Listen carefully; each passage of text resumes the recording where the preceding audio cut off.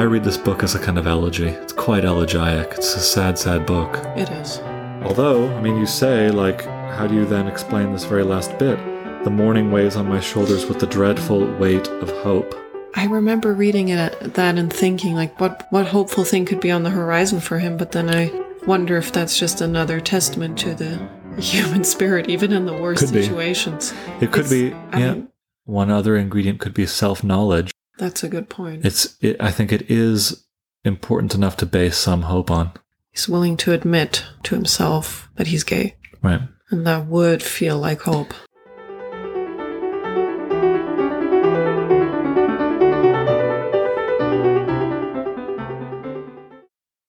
Hello, everyone. In today's recording, Claire and I will chat about James Baldwin's novel Giovanni's Room. And at the end of this recording, I'll give you a just for fun writing prompt that will help you make the conflict in your novel more focused.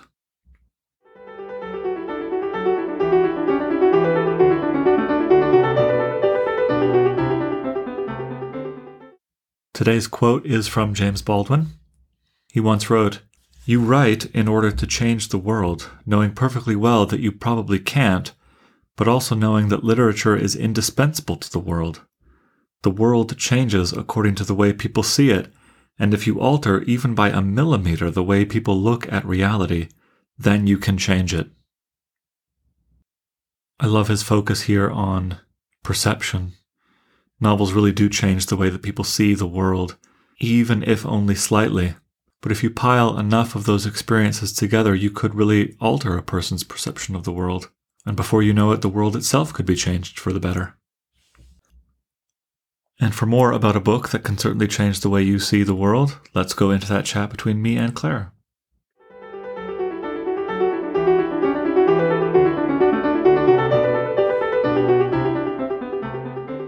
Well, hello. Hi. Claire Akerbrand. Don't do it. Author of... Don't do it. What Was Left of the Stars, which is a book of poems, and The Field of White. The Field is White. That would have been nice too. Which is a novel.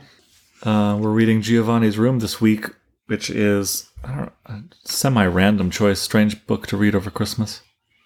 Yeah, it just kind of came out of nowhere. We're not really doing these thematically, but we're both extremely glad to have read it. Mm-hmm. Yeah, and this is how the book starts.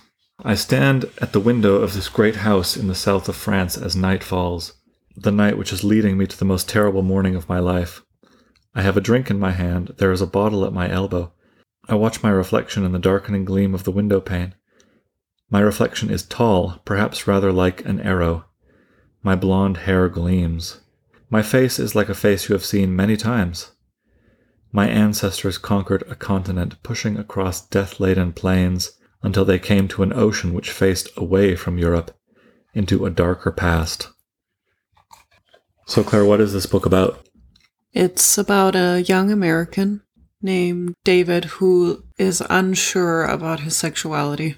He moves to France, lives in Paris, and he suspects that he maybe prefers men, but then he meets a woman and becomes pretty close to her, and he's never really sure if he loves her, and then she moves to Spain for a little while, and it's not quite clear why she does. He says that she needs some time to think, or maybe to figure out how she feels about him.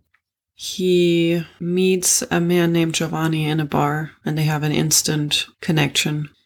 For some reason, he resists it. Anyway, so he moves in with Giovanni. They basically fall in love on the spot. He becomes sort of strangely inseparable for a little while Hella's away. His relationship with Giovanni is fractious. Yeah. Troubled. Right. Giovanni is much more eager to give himself to the relationship than David is. David definitely can't get himself to really commit. Some part of him feels like it's wrong. Which is the main tension of the novel. David not wanting to admit to himself that he's gay. Yeah. We read this on page 5, so this is not a spoiler. The narrator, David, says this: "People are too various to be treated so lightly. I am too various to be trusted. If this were not so, I would not be alone in this house tonight. Hella would not be on the high seas. And Giovanni would not be about to perish sometime between this night and this morning on the guillotine." So we're told at the very beginning of the novel that he's been sentenced to death, to die by guillotine, especially horrible method of execution. Yeah. He's been charged with this horrible crime. We don't find out until the very end, basically, what exactly happened. That it's murder. Yeah. First question, stylistically, why tell this novel as a kind of giant flashback? What do you think is the purpose of that structure, to start at the end, almost at the very end? This is the last night of Giovanni's life. The book is mostly about romantic relationships, and I feel like in romantic relationships, so much of it is looking back and living in the past. Right. It's kind of reconstructed while you're living it. It's complex and irreducible to a single narrative or a single thing, but we do have this need to tell ourselves stories about our own past, to make them coherent, to make them comprehensible. Right. It's as if he didn't realize, as it was happening, as he was living with Giovanni in this small, dirty apartment, how much he loved him, until he looked back.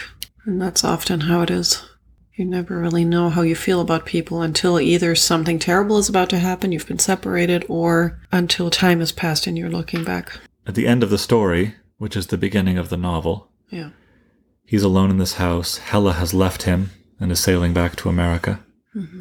He's thinking about Giovanni's last night on Earth, and he's thinking about Hella, and he says this: "And these nights were being acted out under a foreign sky with no one to watch, no penalties attached. It was this last fact which was our undoing, for nothing is more unbearable, once one has it, than freedom. I suppose this was why I asked her to marry me, to give myself something to be moored to. Perhaps this was why, in Spain, she decided that she wanted to marry me. But people can't, unhappily, invent their mooring posts, their lovers and their friends, any more than they can invent their parents. Life gives these and also takes them away, and the great difficulty is to say yes to life." That's a really good passage. I find this a key and beautiful passage. It introduces, I think, all of the struggles and ideas and themes that the novel will address. Yeah. We cannot choose our mooring posts. We cannot choose what will give us peace and serenity and safety. We can't choose who we love. We can't choose our parents. Life simply gives us to these. We're just simply thrown into them. It's so good. And the great difficulty isn't to change them, but to simply accept them and to say, yes, I will live the life that has been given to me. And he calls this the great struggle. So this is not easy. No. And I think it is David's great struggle. Right. It's not as easy as just saying, okay, I'm gay, I'm going to live with this man. I mean, because in other parts of the book, he longs for structure. He longs for tradition. He wants a wife and children. And he wants to be that man that his dad wants him to be. So he's really conflicted.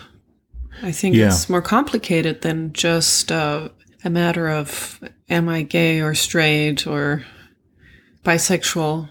He has really conflicting desires. Well, I mean, set in the 50s, America in the 50s was a much different place than it is now. Now, I mean, lots of progress has been made. It was a crime to be gay. It was literally a crime to be gay in the America. 50s. I'm not sure this novel could exist in the same way now. I'm not saying that life is perfect and that society has been perfected, but it was literally a crime. And there was only one version of an acceptable life in the 50s in America. Get a job, get a wife, get kids. But I also felt like he longed for those things sometimes, not just because society told him that's what he should have. Well, let's get into that, but slightly slowly. Okay, sure. So he introduces this novel with this assertion that the great struggle is to say yes to life, not to change it, but to accept it as is. But what does that mean if you're a man in the United States, in America, in the 1950s? Right. His dad, how would you describe his dad? Oh, he seems to genuinely love his son, but he is absent and busy with his own life and going out and meeting women and... Always drunk. Yeah. Carousing. But he's not cruel to him per se. He doesn't beat him or anything like that. But yeah, his cruelty is in his absentness. His absentness and his domineeringness, and So he has his mother, David's mother, has passed away, so he's being raised by this dad and his aunt, Ellen, his father's sister. And his father and his aunt have this interesting exchange. His father says this, "And listen," said my father suddenly from the middle of the staircase, in a voice which frightened me. "All I want for David is that he grow up to be a man. And when I say a man, Ellen, I don't mean a Sunday school teacher." Right. And then Ellen responds by saying, "A man is not the same thing as a bull." I think his father is a bull, like he's bullish. That's what I meant. Like he wants him to go out and be with as many women as he can. What's the difference between a man and a Sunday school teacher? It sounds like the setup of a joke. Well, he seems to think that a Sunday school teacher is in some way weak, or, he denies himself pleasures. Right. And enjoyment. That to be a man is to act on your impulses. Is to act on impulse, to be strong-willed, to be aggressive when you need to be aggressive. Yeah. To eschew piety. Mm-hmm. So this is the kind of comment that David hears growing up. And for all David knows, his dad is the authority on masculinity. Mm. And this is, of course, reinforced by the society around him. So as far as David knows, there is only one way to be a man. David is struggling to say, yes, there's a difference between the life that society says you must live and the life that David is beginning to feel that he wants to live. Mm-hmm. One key question of the book is, what does it mean to be a man? Is that a boring question to you as a woman? I mean, it's quite a masculine book, so I'm curious to know how you responded as a woman, both to the male characters and the female characters. Was there anything personal to you about this book? Personally relevant to you about this book? Yeah, I mean, I absolutely related to this book. I think in every way, insofar as I'm also human, who is various, as he says there in the beginning. We're all too complicated to just be defined by our genders or even our sexuality or our beliefs, and we all have that in common. I think we all know what it's like to not feel like we completely fit within whatever mold society gives us. Yeah, I think so too. I mean, my dad was the best dad in the world. He was a kind of jock, played football in college, was actually recruited to the Canadian Football League. I had zero interest in sports. So the relationship between David and his father is a kind of negative and extreme version of how I saw myself and my dad. Mm. It could have gone like this relationship did in the book, horribly wrong. Luckily, my dad was, not a drunk or a carouser and extremely supportive. But I did feel like, I only had an interest in reading books, started to write poetry, played zero sports.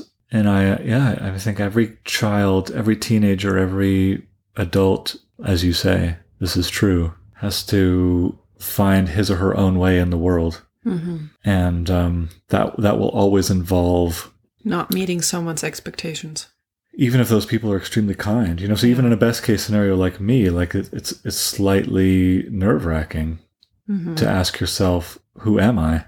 Yeah. And I'm slightly different from what maybe they think I should be or what they were when they were my age. Yeah.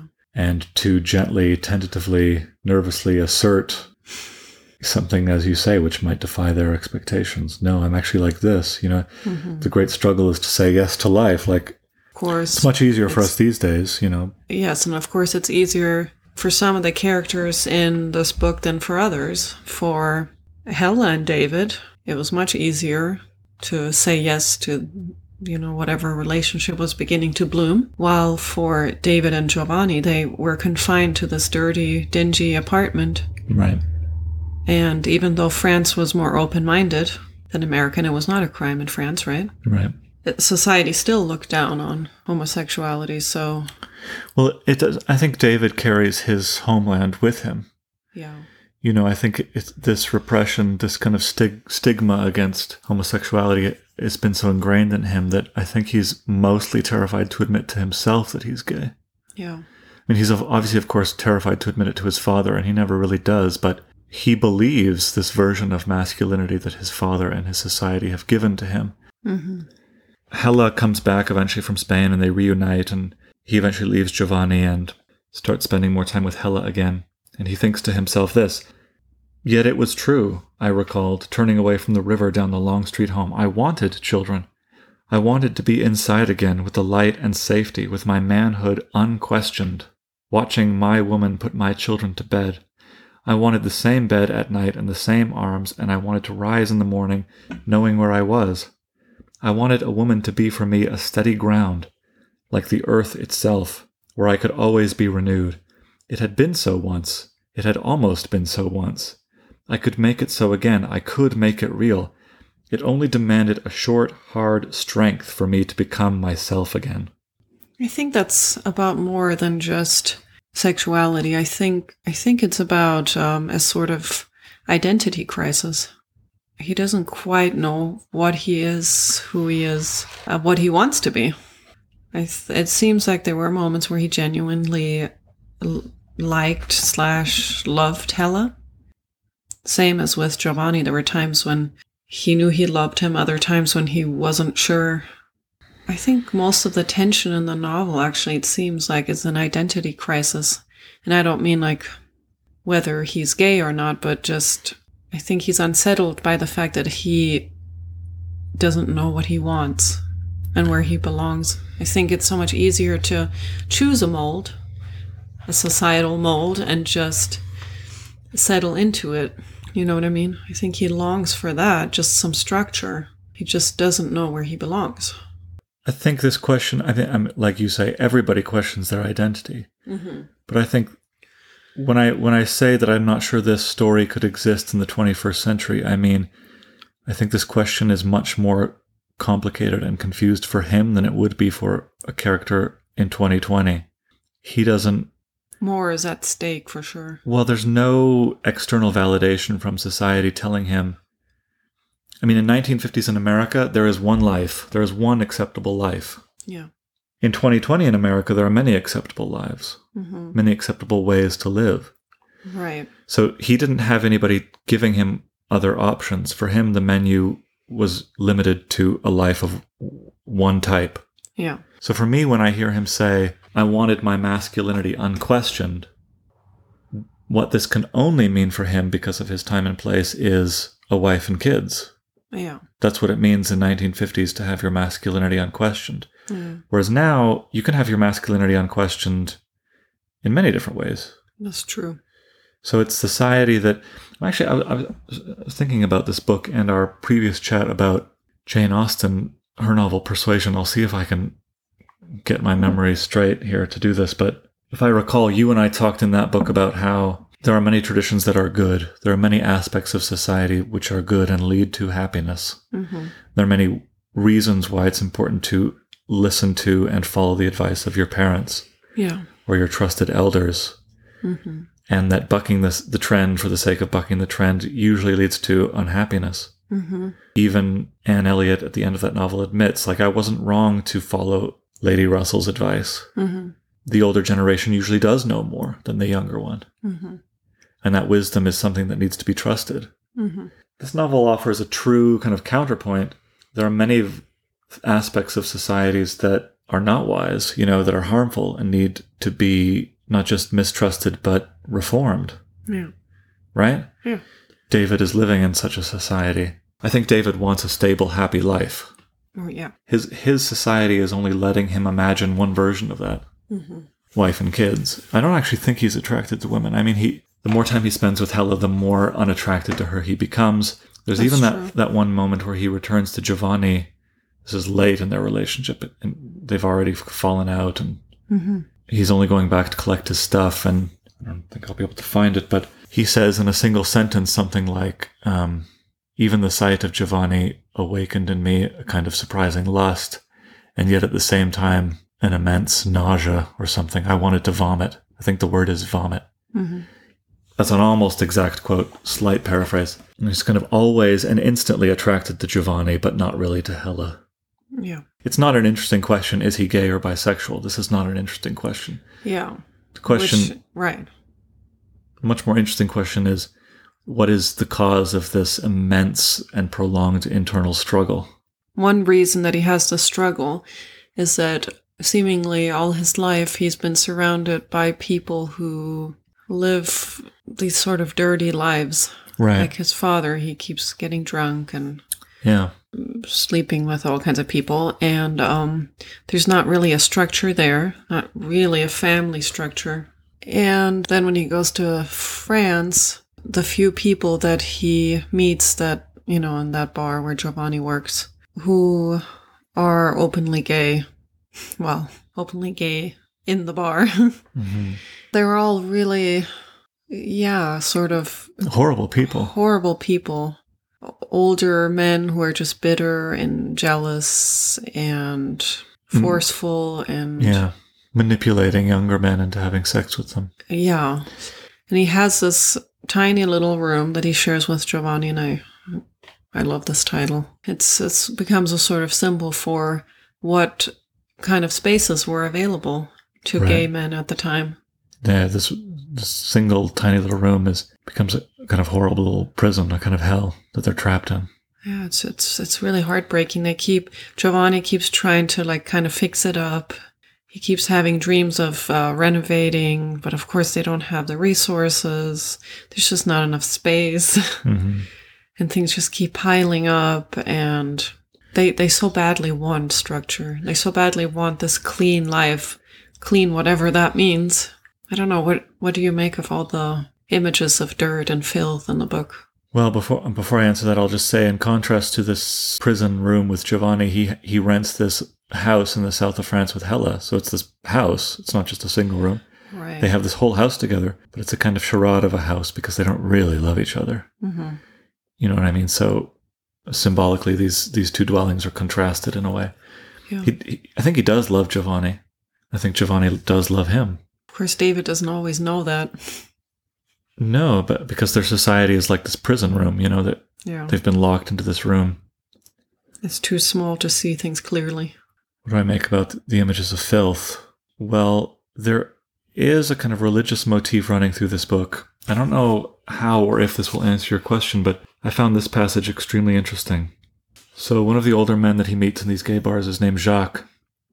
And Jacques once says to David, the narrator, "Nobody can stay in the Garden of Eden."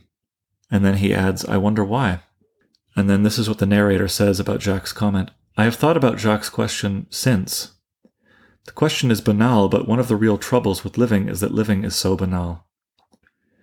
Everyone, after all, goes the same dark road, and the road has a trick of being most dark, most treacherous when it seems most bright. And it's true that nobody stays in the Garden of Eden. Jacques' garden was not the same as Giovanni's, of course. Skipping a few lines, perhaps everybody has a Garden of Eden, I don't know, but they have scarcely seen their garden before they see the flaming sword. Then perhaps life only offers the choice of remembering the garden or forgetting it. Either or. It takes strength to remember. It takes another kind of strength to forget. It takes a hero to do both. People who remember court madness through pain, the pain of the perpetually recurring death of their innocence. People who forget court another kind of madness, the madness of the denial of pain, and the hatred of innocence. And the world is mostly divided between madmen who remember and madmen who forget. Heroes are rare." Well, I found this so beautiful and so true. That's the trick of consciousness. That's the trick of that. That summarizes so well for me the human predicament, We have this, maybe it's a memory, maybe it's just a potential to imagine a perfect place. Eden. Whether that could be the innocence of childhood. Yeah, like he says, there are many different kinds of Eden, but it's a dwelling place of perfection. It's an ideal place. To forget this place is to make one kind of mistake, and to remember it is to make another kind of mistake. To forget this place means that you live without hope, without aspiration, without reason to improve your own condition, without motivation to aspire. But to remember this place means that you're constantly made aware of your own present fallen condition. Right. So he is absolutely right. This is I'll never forget this. This is my favorite takeaway from the book. A hero is a person who can remember and forget at the same time. And such people are extremely rare. So, filth, does that get to this question of filth? I think there's this notion of original sin, right? It's like, what counts as a sin? What counts as a moral failing? what should a man do? Well, he shouldn't sleep with other men, thinks David. That's what David thinks. Yeah. Certainly what David's father thinks. So he carries with him this ingrained, deeply ingrained prejudice against his own desires. Oh, yeah. Perfect recipe for an identity crisis. And perhaps he needs to reimagine what Eden could be. So do you think that Giovanni's room is a place that they're trying to turn into Eden, but they don't know how? I think your analysis is the best. It is a symbol. I don't like the word symbol, but it does represent society, right? There's no house or room in the world at that time. There's no space for them. There's no space for them. Yeah. It's not just that the room is small. It's not just that it's messy. It's that the beliefs, the moral beliefs and opinions of their society are small and messy and do not have room to accommodate couples like David and Giovanni. You said earlier that this book was very different than, what life is like in America now, but I think in many ways it's really difficult as a gay person to try to fit in. No doubt. I mean, one has to keep the progress in mind. Gay marriage is legal, across the entire country, which is not nothing. No, you're right. Prejudice, still exists. Mm-hmm. I thought it was really interesting when David later on had this one-night stand with Sue. Yeah. And which was clearly, I mean, I read it clearly as David's last attempt to convince himself that he's straight. Yeah. I mean, it seems like a pretty standard sort of one-night stand in which people are mostly kind of disillusioned. But I thought it was interesting that he said he didn't feel like this night with Sue was in any way cleaner than any sort of night he had spent with Giovanni. And in fact, I think he says it felt dirtier. Well, it's almost prostitution. I mean, he basically has to pay her. Yeah. Bribe her. Right, he talks her into it. So the romantic relationships in this book are ruinous from beginning to end, the straight ones and the gay ones. Yeah, don't you feel like he's making the argument that in so many romantic relationships, no matter what kind of relationship it is, that there's always the potential for a kind of filth, by which I mean insincerity or lies or pretense. I feel like the filth in this book is sort of equated with dishonesty. With Giovanni and David too, because David cannot be completely honest with Giovanni. He can't say, look, I love you. I don't know how to fully commit myself to this relationship. So I'm pretending like I have feelings for Hella, which, you know what I mean? And Giovanni often says that you lie, you're dishonest, etc., etc. There's no authority in this book. I was about to say that there's no good male role model. There is, then, which is true. There is no good male role model. That's true. That's true, yeah. David's father is a horrible role model. So is Jacques, who's kind of older man they befriend in Paris. And the women too. Hella seems kind of... Yeah, but to say there's no good male role model is only a symptom of a large... But there's no authority. There's no source of wisdom. There's no older person who has learned how to live. There's no one for these people to turn to and say, give me wisdom. Tell me how to live. Mm-hmm. No, I think Giovanni is extremely juvenile. He's one of those people that says, if you leave me, I will commit suicide. I mean, he straight up says that to David. True. So it's a kind of hostage taking. He's taking himself hostage. Yeah, that's true. You know what I mean? This is not a way to behave in a relationship. Right, and one mustn't forget that he did kill somebody. And then he goes and commits murder himself, I have a lot of sympathy for Giovanni, though, especially there's this horribly sad passage about his baby dying. He has a wife. So he's from Italy. He's an immigrant to France. And before he comes to France, he has this life. He meets this woman. They have this child. The baby dies. So Giovanni, it's kind of his attempt at becoming a father. His attempt at structure and honoring tradition. And he says this, I remember the sun was hot and scratchy on the back of my neck as I walked the road away from my village. And the road went upward and I walked bent over. I remember everything, the brown dust at my feet, and the little pebbles which rushed before me, and the short trees along the road, and all the flat houses and all their colors under the sun. I remember I was weeping, but not as I am weeping now, much worse, more terrible. That was the first time in my life that I wanted to die. I had just buried my baby in the churchyard where my father and my father's father were, and I had left my girl screaming in my mother's house. Yes, I had made a baby, but it was born dead. It was all gray and twisted when I saw it, and it made no sound. We spanked it on the buttocks, and we sprinkled it with holy water, and we prayed, but it never made a sound. It was dead. It was a little boy. It would have been a wonderful, strong man, but it was dead. It was my baby, and we had made it, my girl and I, and it was dead. When I knew that it was dead, I took our crucifix off the wall and I spat on it, and I threw it on the floor, and my mother and my girl screamed, and I went out. We buried it right away the next day, and then I left my village, and I came to the city where surely God has punished me for all my sins and for spitting on his holy Son, and where I will surely die. I do not think that I will ever see my village again. It's evocative of so much, the theme of father and son that we've touched on. Mm-hmm. This kind of stillborn child is an embodiment of Giovanni's failed attempt to live the life that his society said he should live. I know, it's such a slap in the face. He is trying to follow tradition. Right. And what he gets in return is heartbreak. That's right. So he spits on the cross. So again, religion comes into it. He goes to France thinking that God has now cursed him for this act of blasphemy. So he's now living like he's a condemned man already, kind of doomed to die already, which is a dangerous way to live. So I think everybody is too dependent on their romantic partner. I mean, one question that this book raises for me is, how dependent should one be on one's romantic partner? Yeah, that's a good question, especially with that quote you read at the beginning, where we don't choose our mooring posts. I mean, should a romantic partner be a mooring post? This is a good question. I mean, in a way, yes, but in a way, no. Right. Well, it's like he says, we don't choose them. We kind of fall into these situations where we feel moored to another person, but maybe that's the key moment where we need to step back and say, I can't depend on this one person. I have to have my own separate identity. And I can't have this person be so dependent on me.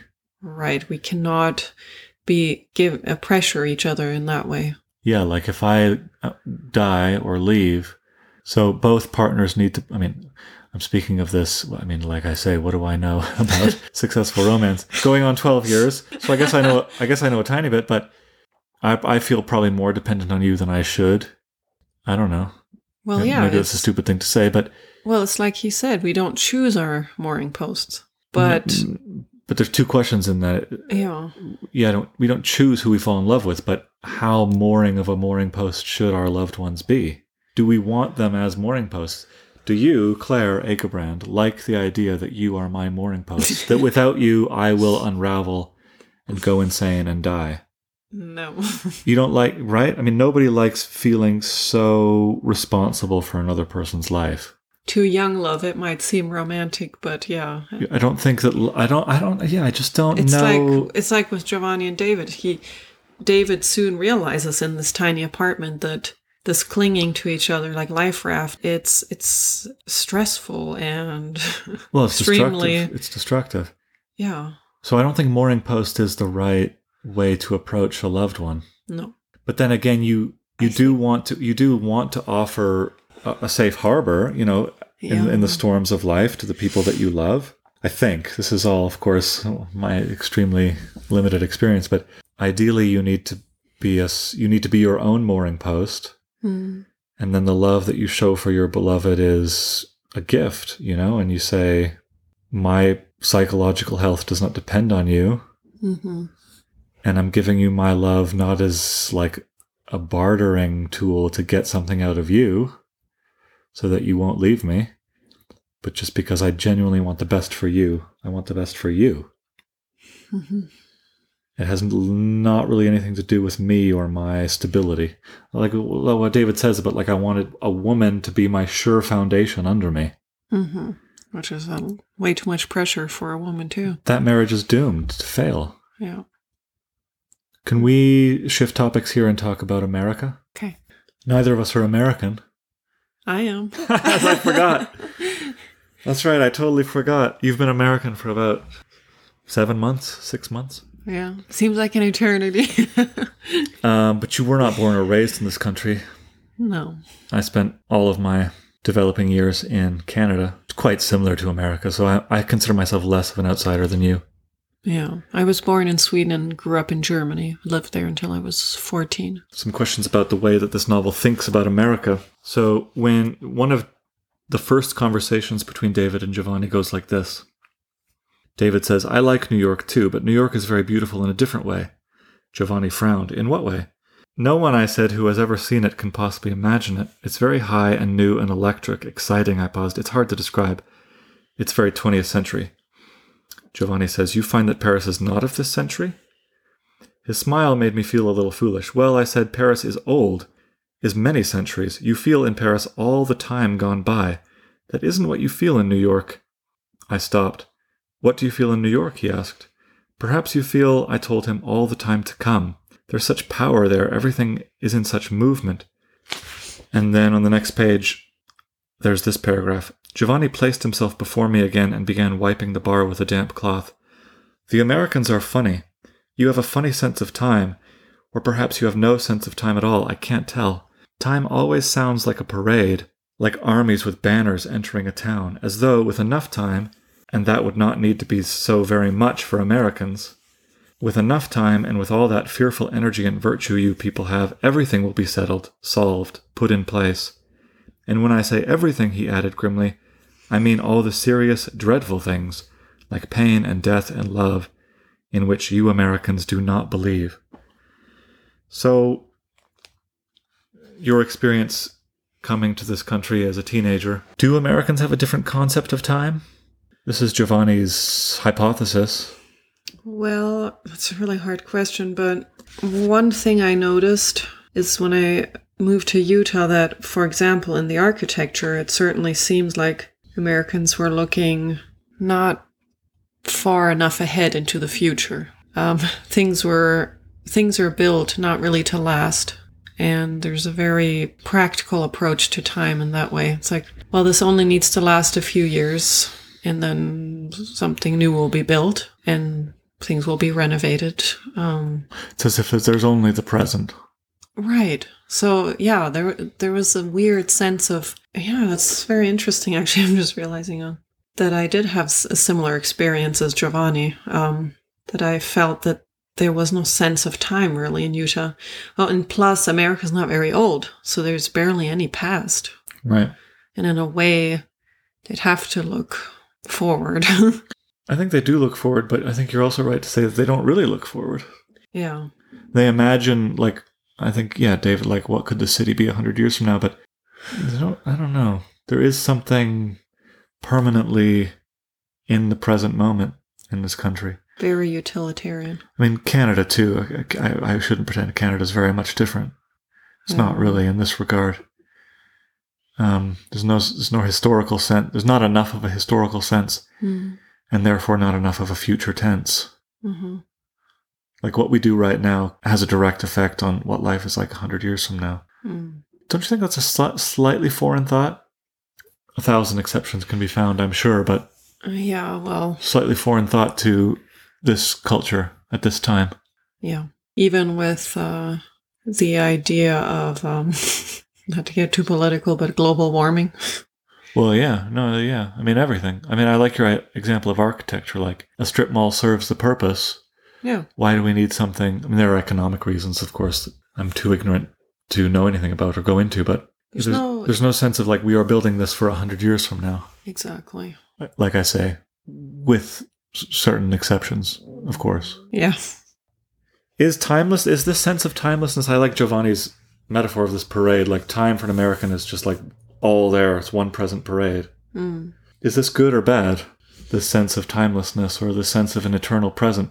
Giovanni asserts that Americans seem to have this attitude that, eventually in this parade, everything will be put right. But part 2 of this novel begins like this. I remember that life in that room seemed to be occurring beneath the sea. Time flowed past indifferently above us. Hours and days had no meaning.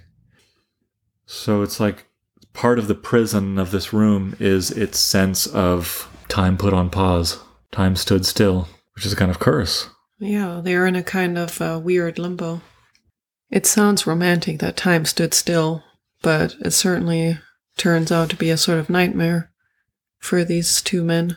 This will be a good way to transition to the very end. Maybe one reason why David knows that a wife and children would be more stable, and one reason why Giovanni mourns the loss of his son. I like that detail about the son was buried in the same graveyard as his father and his father's father. And David's father says, I want him to be a man. Like there's this sense of inheritance or tradition or lineage. Yeah. Lineage becomes the kind of motif. So does, the natural progression of a human life that's supposed to begin and end. Yeah, like in the beginning where he says you would see a man with a face like many other faces you've seen. And that's right. It's in the very first paragraph. My ancestors conquered a continent, pushing across death-laden plains. So the novel opens with this acknowledgement of lineage. To everything there's a season, these kind of natural cycles. Is there not a kind of mooring post in the idea of lineage?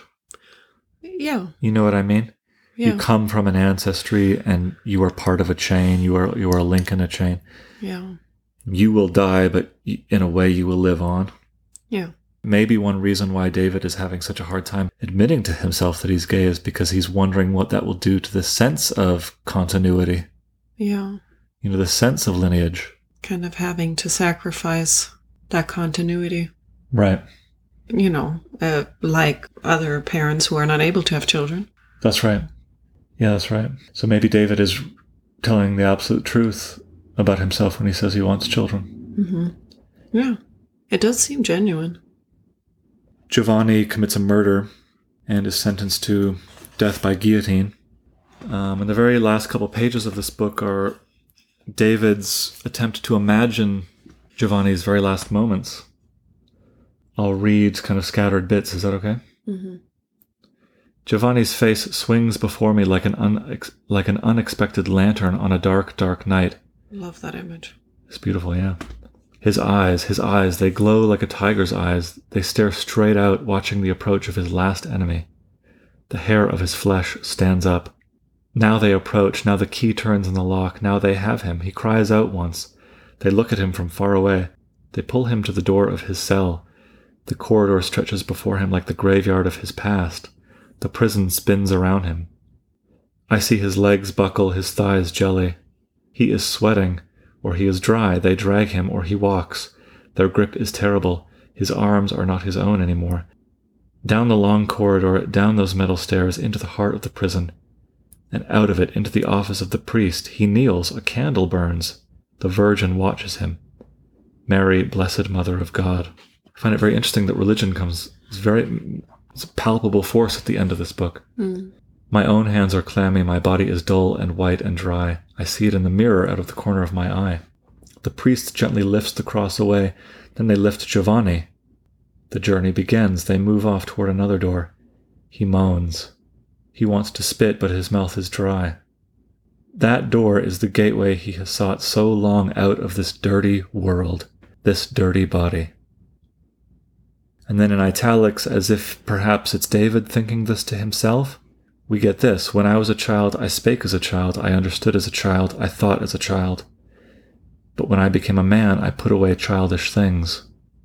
I long to make this prophecy come true. That's what he says about this Bible verse. The journey to the grave is already begun. The journey to corruption is always already half over. Yet the key to my salvation, which cannot save my body, is hidden in my flesh. It's a very cryptic line. Then the door is before him. There is darkness all around him. There is silence in him. Then the door opens and he stands alone, the whole world falling away from him, and the brief corner of the sky seems to be shrieking, though he does not hear a sound. Then the earth tilts. He is thrown forward on his face in darkness, and his journey begins.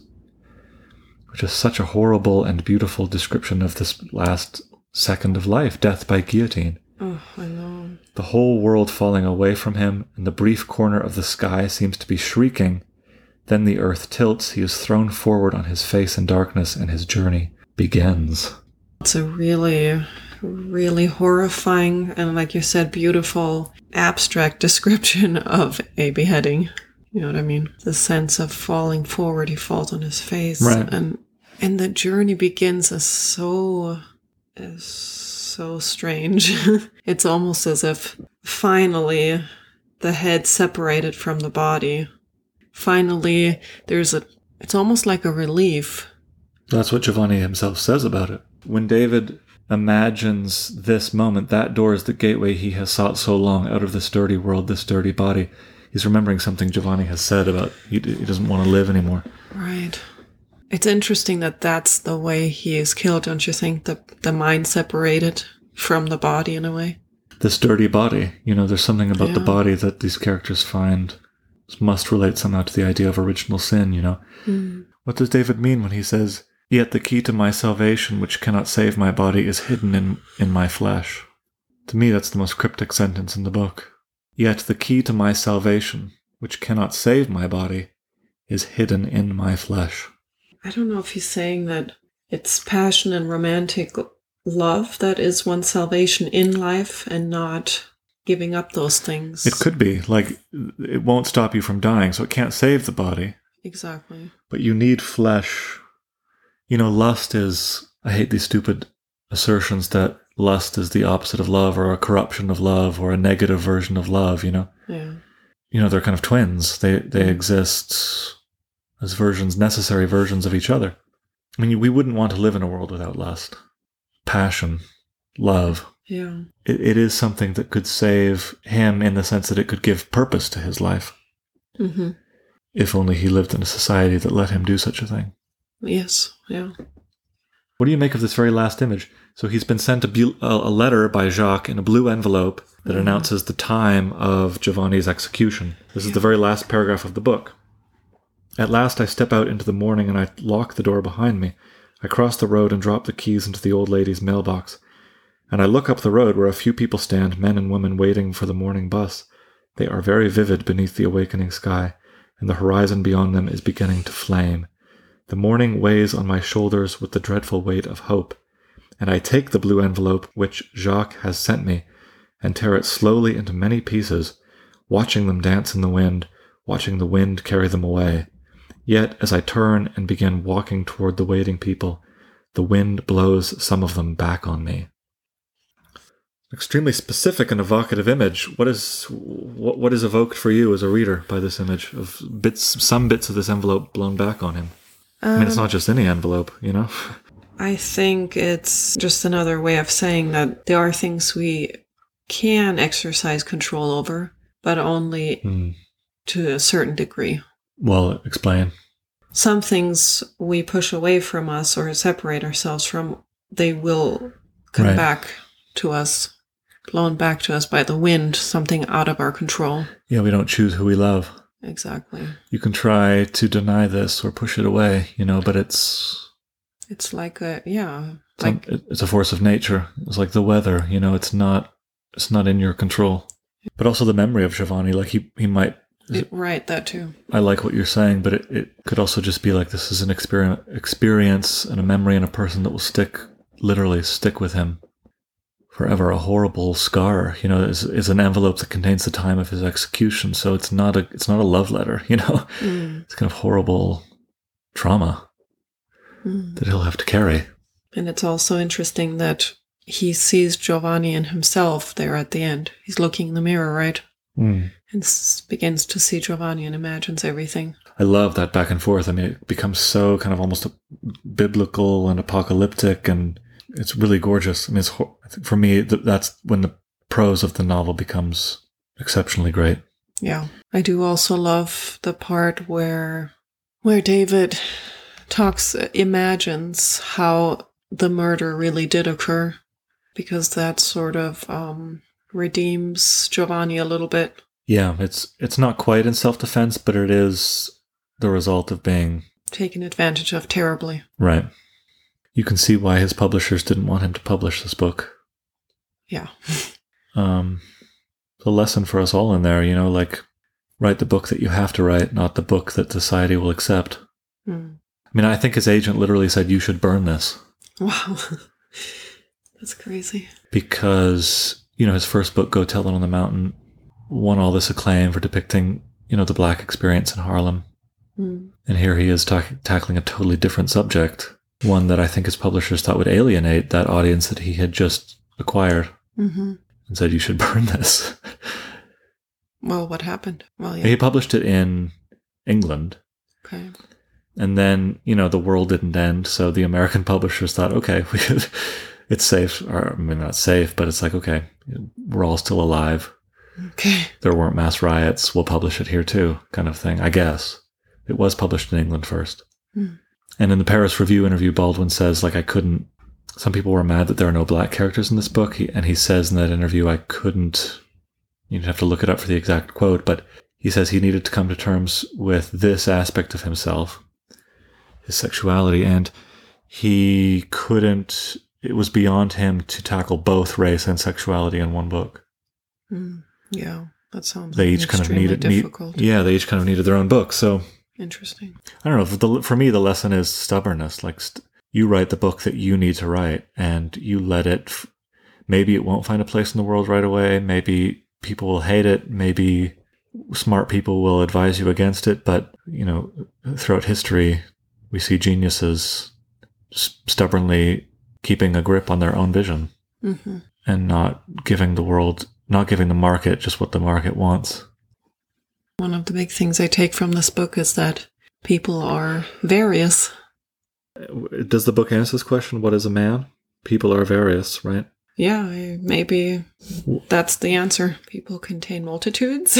I don't know. The book doesn't seem to celebrate this, though. I mean, there's no positive. Not celebrate, no. That's true. Giovanni's dead. David seems more or less. Hella's left him. He has found out that he's gay. He has to go back and maybe tell his dad. Maybe he won't have the guts to tell his dad that he's gay. Mm-hmm. It's not going to be good for him in America in the 50s being a gay person. I don't know if the book is we're all various. We contain multitudes. Celebrate myself. No, I don't think it's. Although I don't think that's the tone. It's interesting that you bring up Whitman. The epigraph for this book is from Walt Whitman. Leaves of Grass. Right. I am the man, I suffered, I was there. I read this book as a kind of elegy. It's quite elegiac. It's a sad, sad book. It is. Although, you say, how do you then explain this very last bit? The morning weighs on my shoulders with the dreadful weight of hope. What is this hope? What is the source of hope? I remember reading that and thinking, what hopeful thing could be on the horizon for him? But then I wonder if that's just another testament to the human spirit, even in the worst situations. It could be. Yeah. His lover literally was beheaded. And still there's that terrible weight of hope that just insists on being. It could be, I like that. It could also maybe, one other ingredient could be self-knowledge. Perhaps by the end of this book, David now is willing to admit to himself that he's gay, and that is self-knowledge is extremely important. We talked about this, That's a good point. It's not nothing. I think it is important enough to base some hope on. That's right. Self-knowledge. Right. He has been dishonest throughout the whole book, and now there's finally some self-awareness / honesty towards himself. Mm-hmm. He's willing to admit to himself that he's gay. Right. And that would feel like hope. It could be an immense source of hope. Lying to yourself is the worst form of lying, arguably. Right. So once you dispense... Because you're not never fooled. Yeah, that's right. So once you dispense with that, then I imagine a burden would be lifted. Mm-hmm.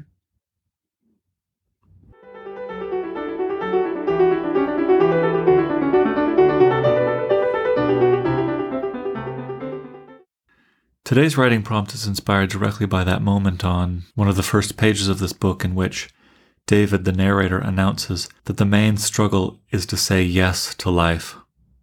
As I said in that chat with Claire, I think such a clear announcement of the protagonist's conflict on the grandest scale really helps to focus and concentrate everything that comes next in the novel. So based on this move that Baldwin makes, I think it would be interesting to try announcing on the first few pages of your piece of fiction what exactly the protagonist thinks is the main struggle of life. Your protagonist is a different person from David, of course, and so his or her struggle will be different. But what would it do to your story if you had him or her simply announce in a sentence that went something like this: the main struggle is ... and to just simply say it outright? This would help focus the reader's attention, and it could help focus your attention as a writer, and make sure that the obstacles that your protagonist is trying to overcome are clear in your own mind and are clear to the reader as well. Today's poem of the day is by James Baldwin. Either it has no title or its title is untitled. Lord, when you send the rain, think about it, please, a little. Do not get carried away by the sound of falling water, the marvelous light on the falling water. I am beneath that water. It falls with great force, and the light blinds me to the light.